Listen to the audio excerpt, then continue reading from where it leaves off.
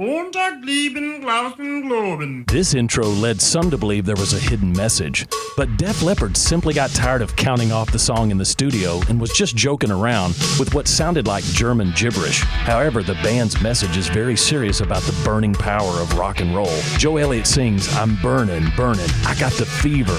I know for sure there ain't no cure. So feel it, don't fight it, go with the flow."